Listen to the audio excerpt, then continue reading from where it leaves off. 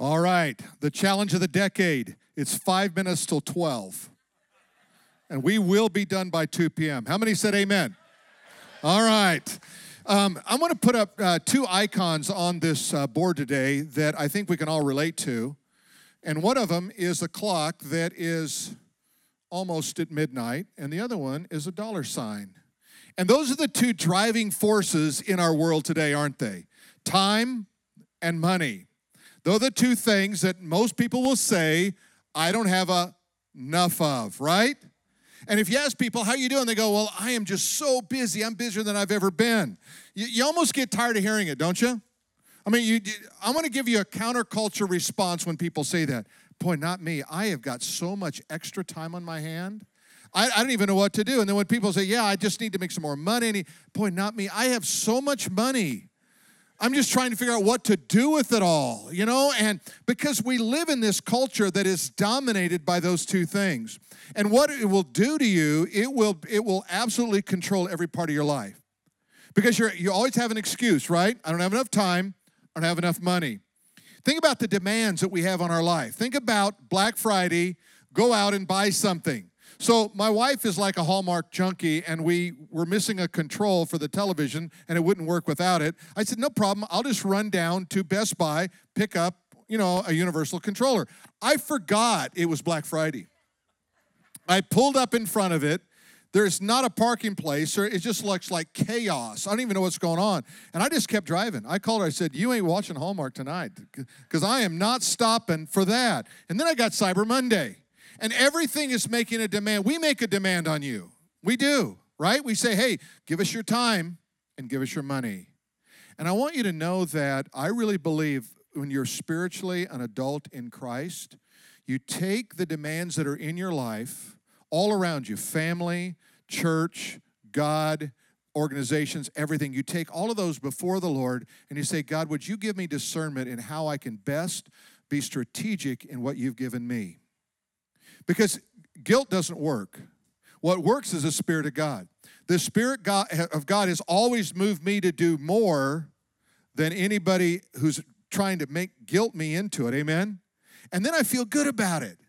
So I learned on Friday night that Bob Harrison would not be here today. He was going to be our guest speaker, and so I learned on Friday night. So I said, okay, it's time to put a message together. So I call this the Friday night special. I was warned not to tell you about this because then you would think it was just not a great sermon, but it may not be. But it's what you getting today. You ever had that at the dinner table? You look at your mom, you go, what is that? She said, shut up and eat it. Have we heard that? Hey, that happened every night at my house. My mom, I said, what is that? I don't even know what it is. My mom made all kinds of crazy food. Anything that was left over got in a pot, and things just happened. So today, you're going to get everything that's in the pot coming out at you. Amen? So we don't have enough time. We don't have enough money. Say time. Say money. All right, so there's a story about a man by the name of Joshua. Joshua chapter 10, if you have your Bibles, you want to follow along. And Joshua is engaged in a battle against the enemy of God, the Amorites. And what happens is there comes some people to him and says, would you please spare us? And they were actually from Gibeon. And the Gibeonites came and said, would you spare us because we're afraid of the enemy? But the Gibeonites were really the enemies of God.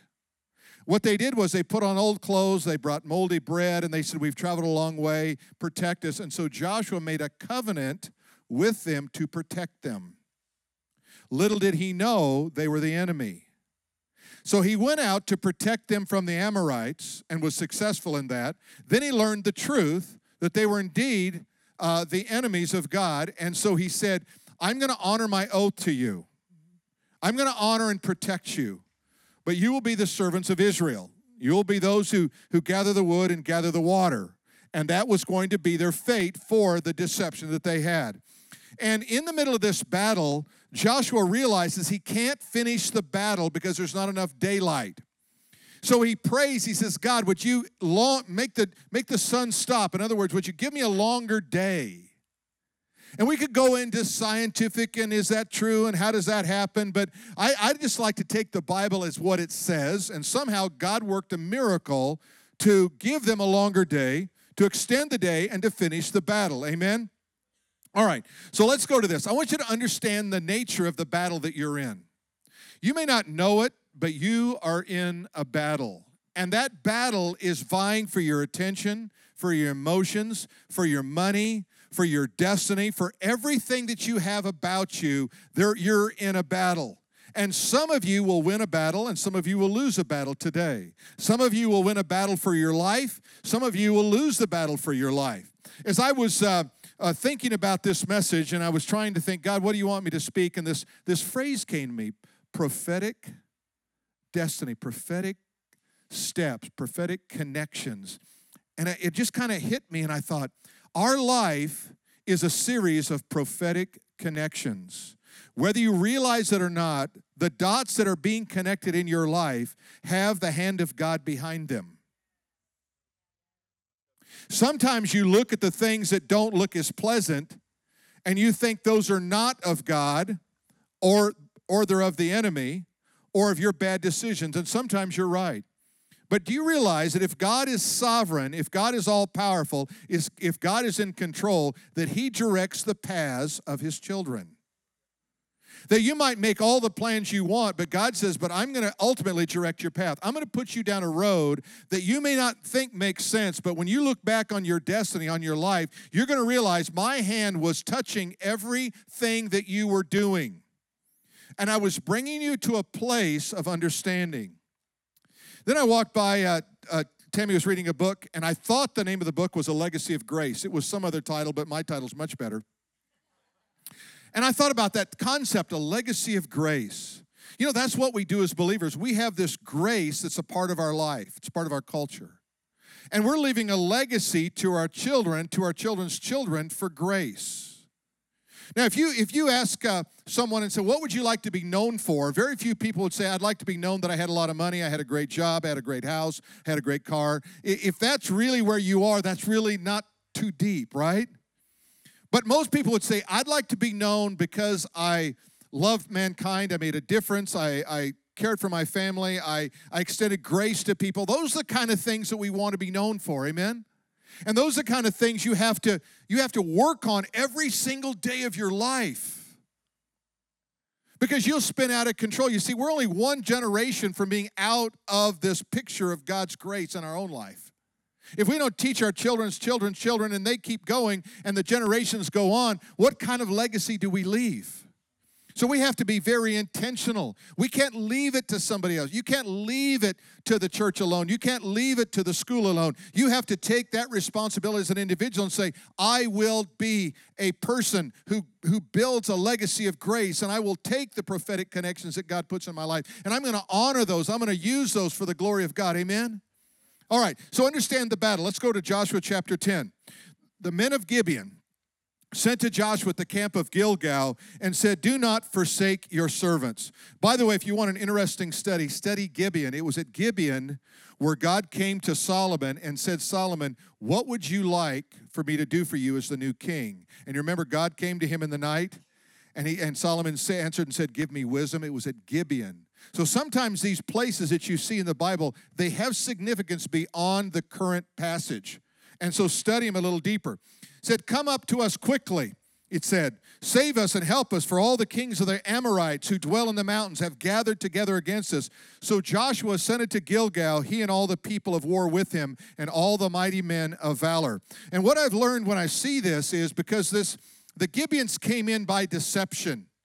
And I want you to see something about the enemy. The enemy hides among the called.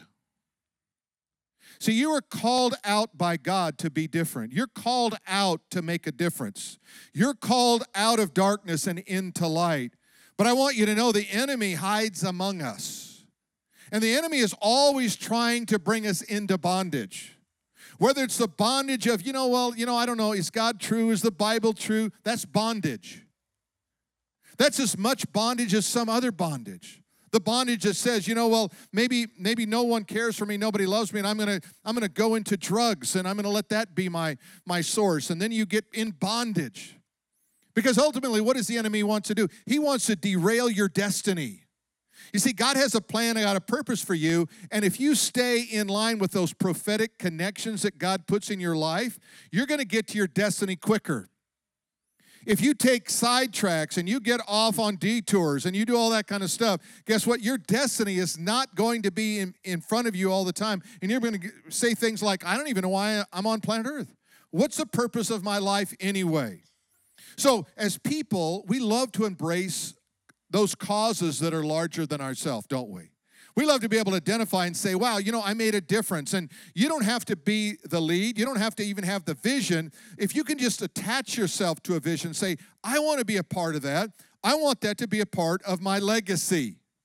I was sitting on a plane a few years ago next to a guy, and he was looking at a pamphlet for a Porsche.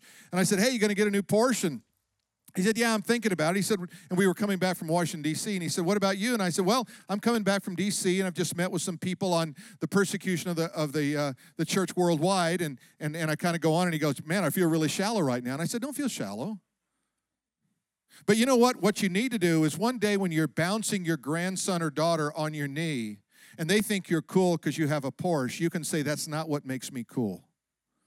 What makes me cool is I invested in the lives of people, and maybe I stopped human trafficking. Maybe I stopped the persecution of Christians worldwide. I had a part in it. I had a role in it.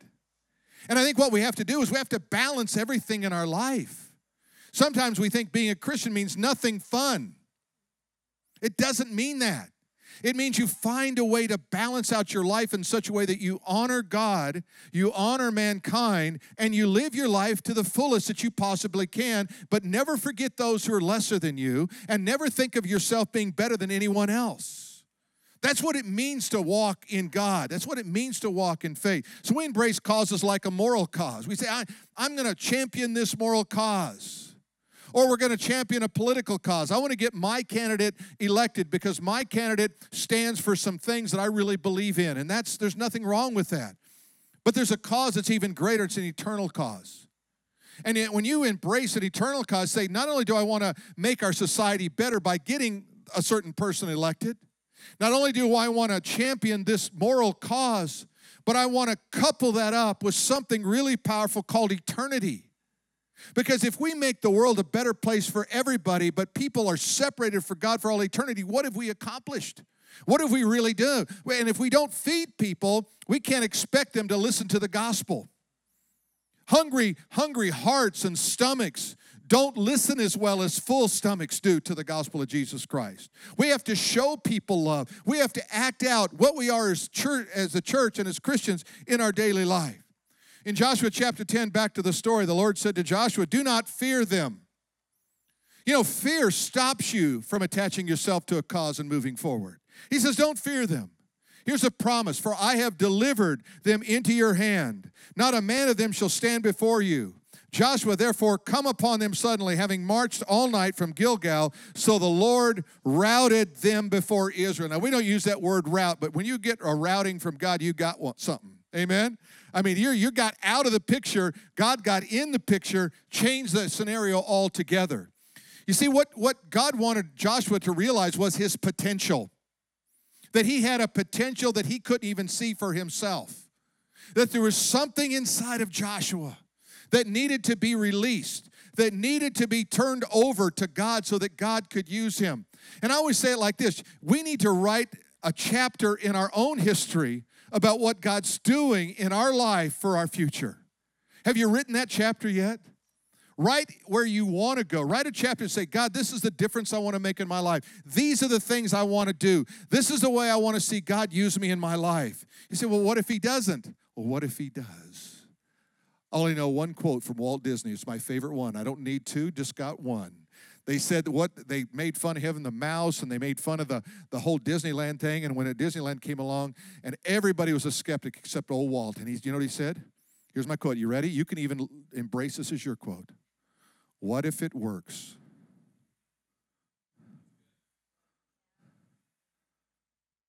It'll shut down every skeptic.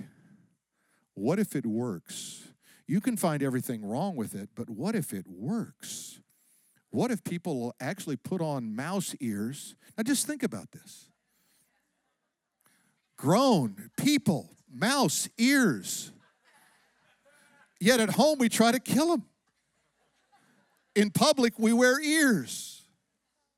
It's the craziest thing in the world, but what happened was driven behind that was a passion to have a fun experience for a family and for children. What if you, so to speak, put on your mouse ears for what you're passionate about, and you go public with the mouse ears? I want you to know I'm going to do that. I'm going to stand for that. And you tell people, well, I don't think it'll work. And you just say, what if it works? What if a little girl sleeping in a Denny's doesn't sleep in a little Denny's anymore? What if her mom's rescued? What if a little girl doesn't have to worry about what her mom's doing when she's out turning tricks in the middle of the night? What if a little girl is rescued and has a little apartment and goes to school and has clean clothes? You say, well, that's too hard. No, it's not hard. It's not too hard for you. Amen? What if it works? You just got to think. You got to call out your destiny. You say, well, I'm waiting for figure out what God wants me to do. Write it down. That's probably your destiny. It's in your heart. What do you want to do? God says, you were praying, I just don't know God's will, God's will. God's will is to live like Jesus Christ and then go do what you want as long as it's honorable. You want to know God's will for your life? That's it. Well, I'd like to be a doctor. Then go be a doctor. I'd like to be a fireman. Go be a fireman. I'd like to be unemployed. That's not God's will. That just gets you hungry. That's all that gets you. That gets you God's will. All right, so call out your destiny. Let me ask this. Are you pushed along more by inertia or inspiration? Now, we know inertia is the opposite of momentum, right? So inertia is I'm just pushed along. I'm just trying to get by. Have you heard that from people? How you doing? Just getting by. Well, that's a sad state of affair. Just getting by. Oh, I want to be your friend. Can I learn from you? Would you mentor me? I'd like to just get by. How you doing? Okay, under the circumstances, we'll get out from underneath them. What are you doing under there? Get out. You're a human being. You're made in the image of God. Make a choice. How about this one? How are you spending the best hours of your life? If I look at my life, there's certain times in the day and night where I am the most productive. I think the best, I do the best, right? Suppose you work for somebody. Suppose those hours were 9 to 11. You went to your boss and you said, my best hours from 9 to 11. I want you to know that I'm going to do my best work all the time, but I want you to know I'm going to excel in those hours. The boss is going to go, you on drugs?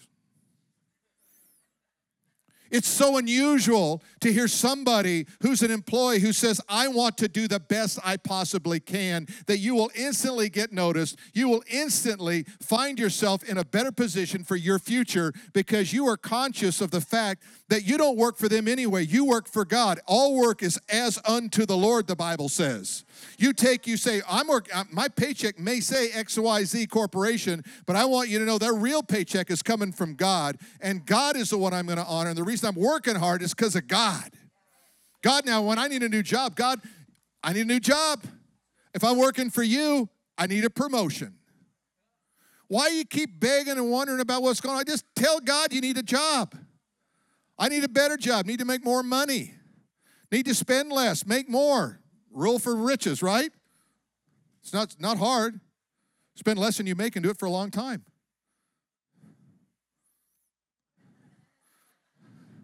We first got married, we got a credit card, and it had like a limit of $1,000. I said, that must be a goal to be achieved. Credit limit, goal to be achieved. Let's get $1,000 on that card as quick as we can. Don't we all do that when we first get them? You kidding me? This is like going to college. College is paid vacation. Just be honest. Parents, it's a paid vacation for your children. They're not going to learn anything. They're going to get a job that has nothing to do with what you paid for. Am I wrong? No, okay. Well, listen to this. I'm reading Forbes magazine, came across this article. I thought this was such a good quote. It says, we all arrive at moments in our life where we are torn between retreating to the safety of the known and the possibilities of the unknown. Between comfort and contribution, between security and service, between seeking admiration, looking good and risking status, and doing good, between love and fear. Hey, you are always at that crossroad in your life. What are you going to do with it? What are you going to do with it? The bigger the vision, the more magnetic our life becomes. When you attach yourself to a big vision, people go, I want to be a part of that vision. How do I get a part of that vision? I got nothing going on. Hey, it's not because there's nothing going on. It's just because you haven't attached yourself to something going on.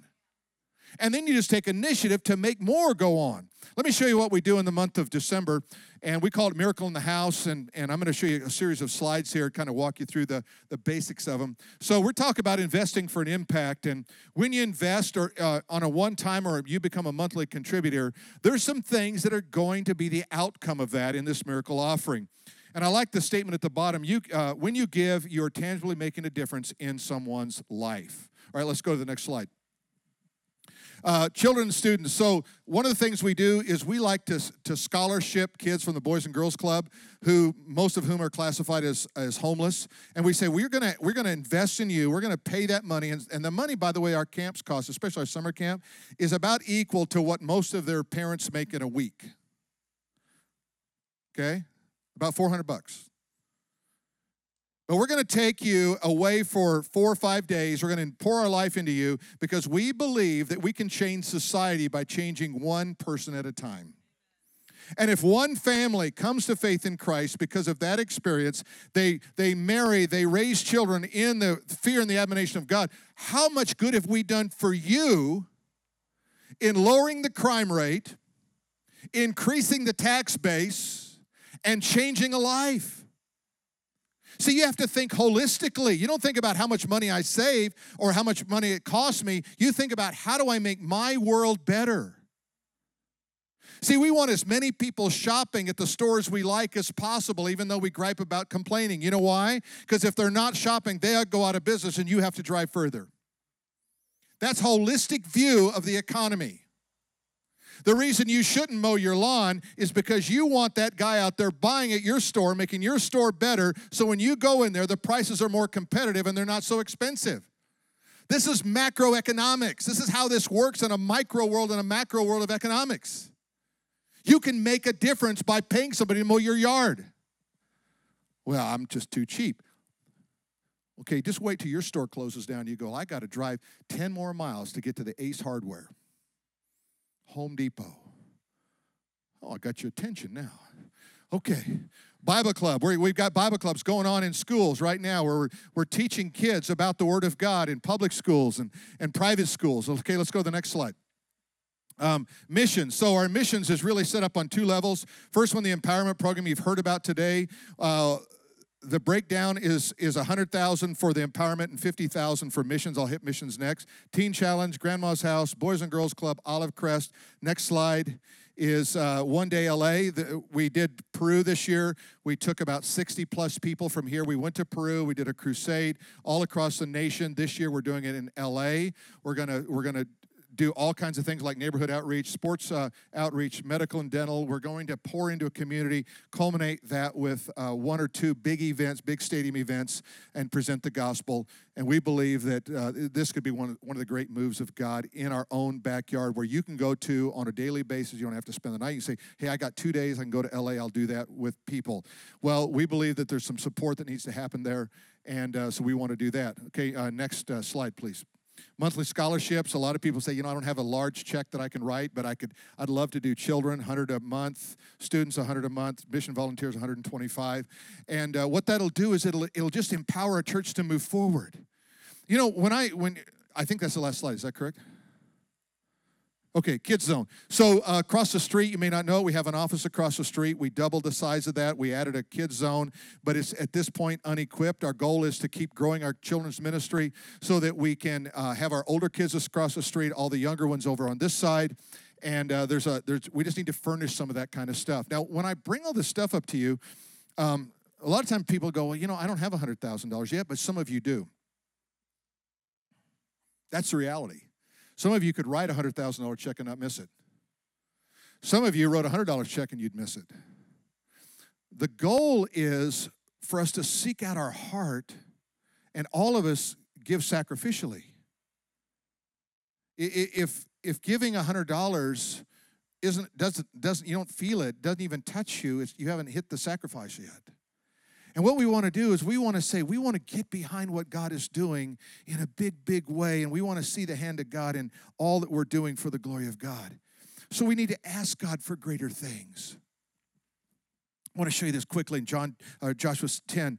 Joshua spoke to the Lord in the day that delivered the Amorites before the children, and he said, sun, stand still. Now imagine this. You go outside and you go, there's not enough daylight today, sun, stand still.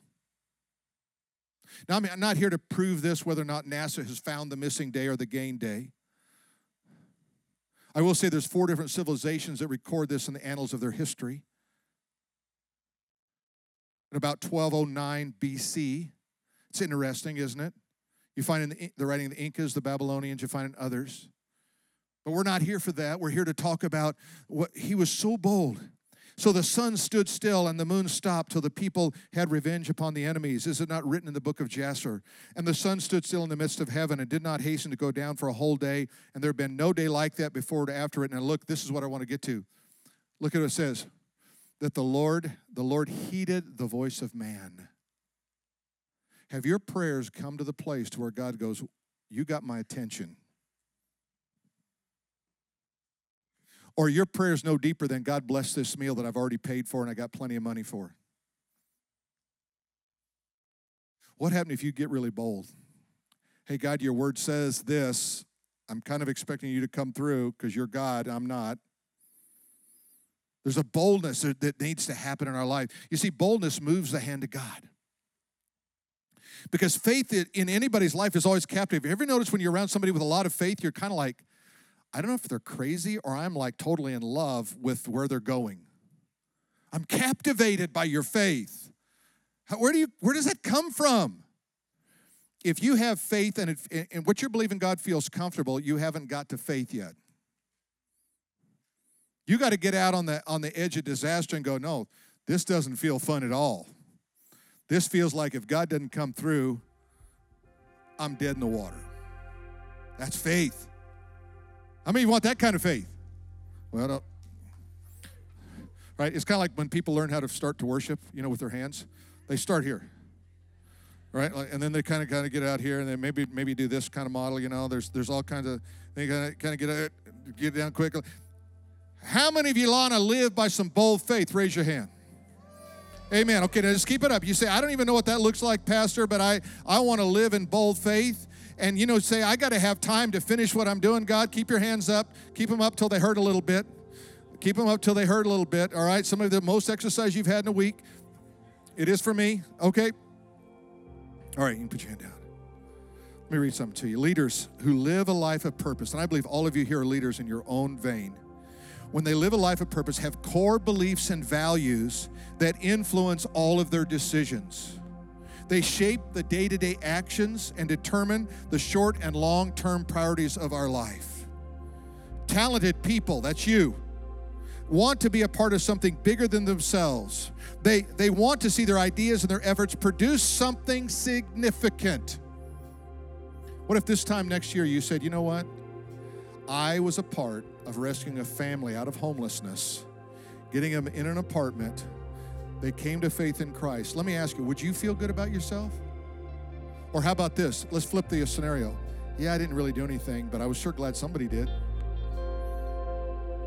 I want to be the first guy, right? How do I make a difference? You don't have to know how. You just have to be willing to say, I'm willing. I'm willing. Sign me up. I'll do something. Amen? Amen?